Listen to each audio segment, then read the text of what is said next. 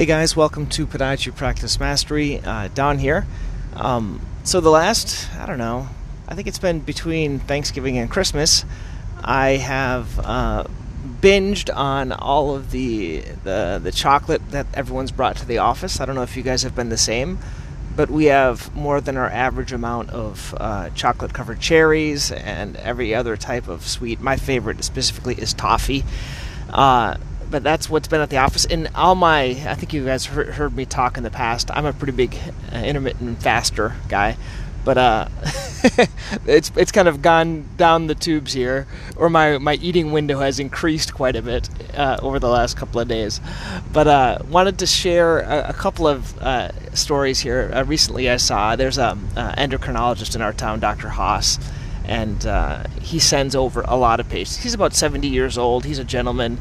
And he just a nice doctor. He works in a big system here we have called UMass, and sees a lot of patients. He says he's down to, I think, maybe part-time, which is still over 40 hours a week in the clinic there for him.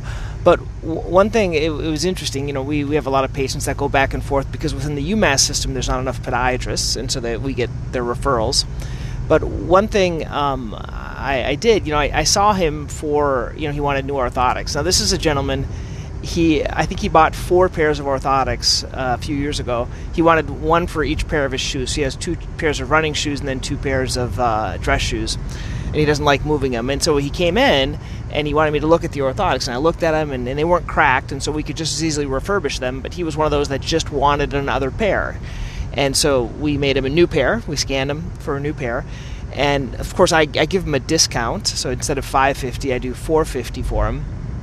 And then he'll probably want numerous other pairs. And then he'll want to get the other ones refurbished and things like that. So that type of a patient's a very good patient. But then the other thing is now that I'm going to start seeing him for his nail care. He's 70. He doesn't want to do nail fungus treatment, just wants to be seen. They're hard, they're thick. So I'm going to be seeing him as well. And, it's going to help with the referrals, right, because he's an endocrinologist. But then I also wanted to go another level with him. So what I did is I gave him a book when he was there. And I've sent a couple of books recently. But I gave him was called the Diabetes Code. Basically, it's a book that I give to my diabetics that talks about intermittent fasting, ketogenic diet, and weight loss and things like that. And for some of my patients that are ready for change, it's the kind of the catalyst that helps them out. I also gave a book recently to a chiropractor. I sent it. Now I can do all this via Fancy Hands. So basically, I just tell Fancy Hands to send a book to so-and-so, and it sends it to them. And it's kind of a neat thing. And she sent me a text message, which is kind of neat, not just an email, a text thanking me for that book. So, who is it that you can, that you want to kind of wow? I think sending books or giving books is a good way to do that. So anyway, that was my thought for the day is, kind of how to have interaction with these other doctors. I had this other kind of weird idea. I don't think I've talked about it yet.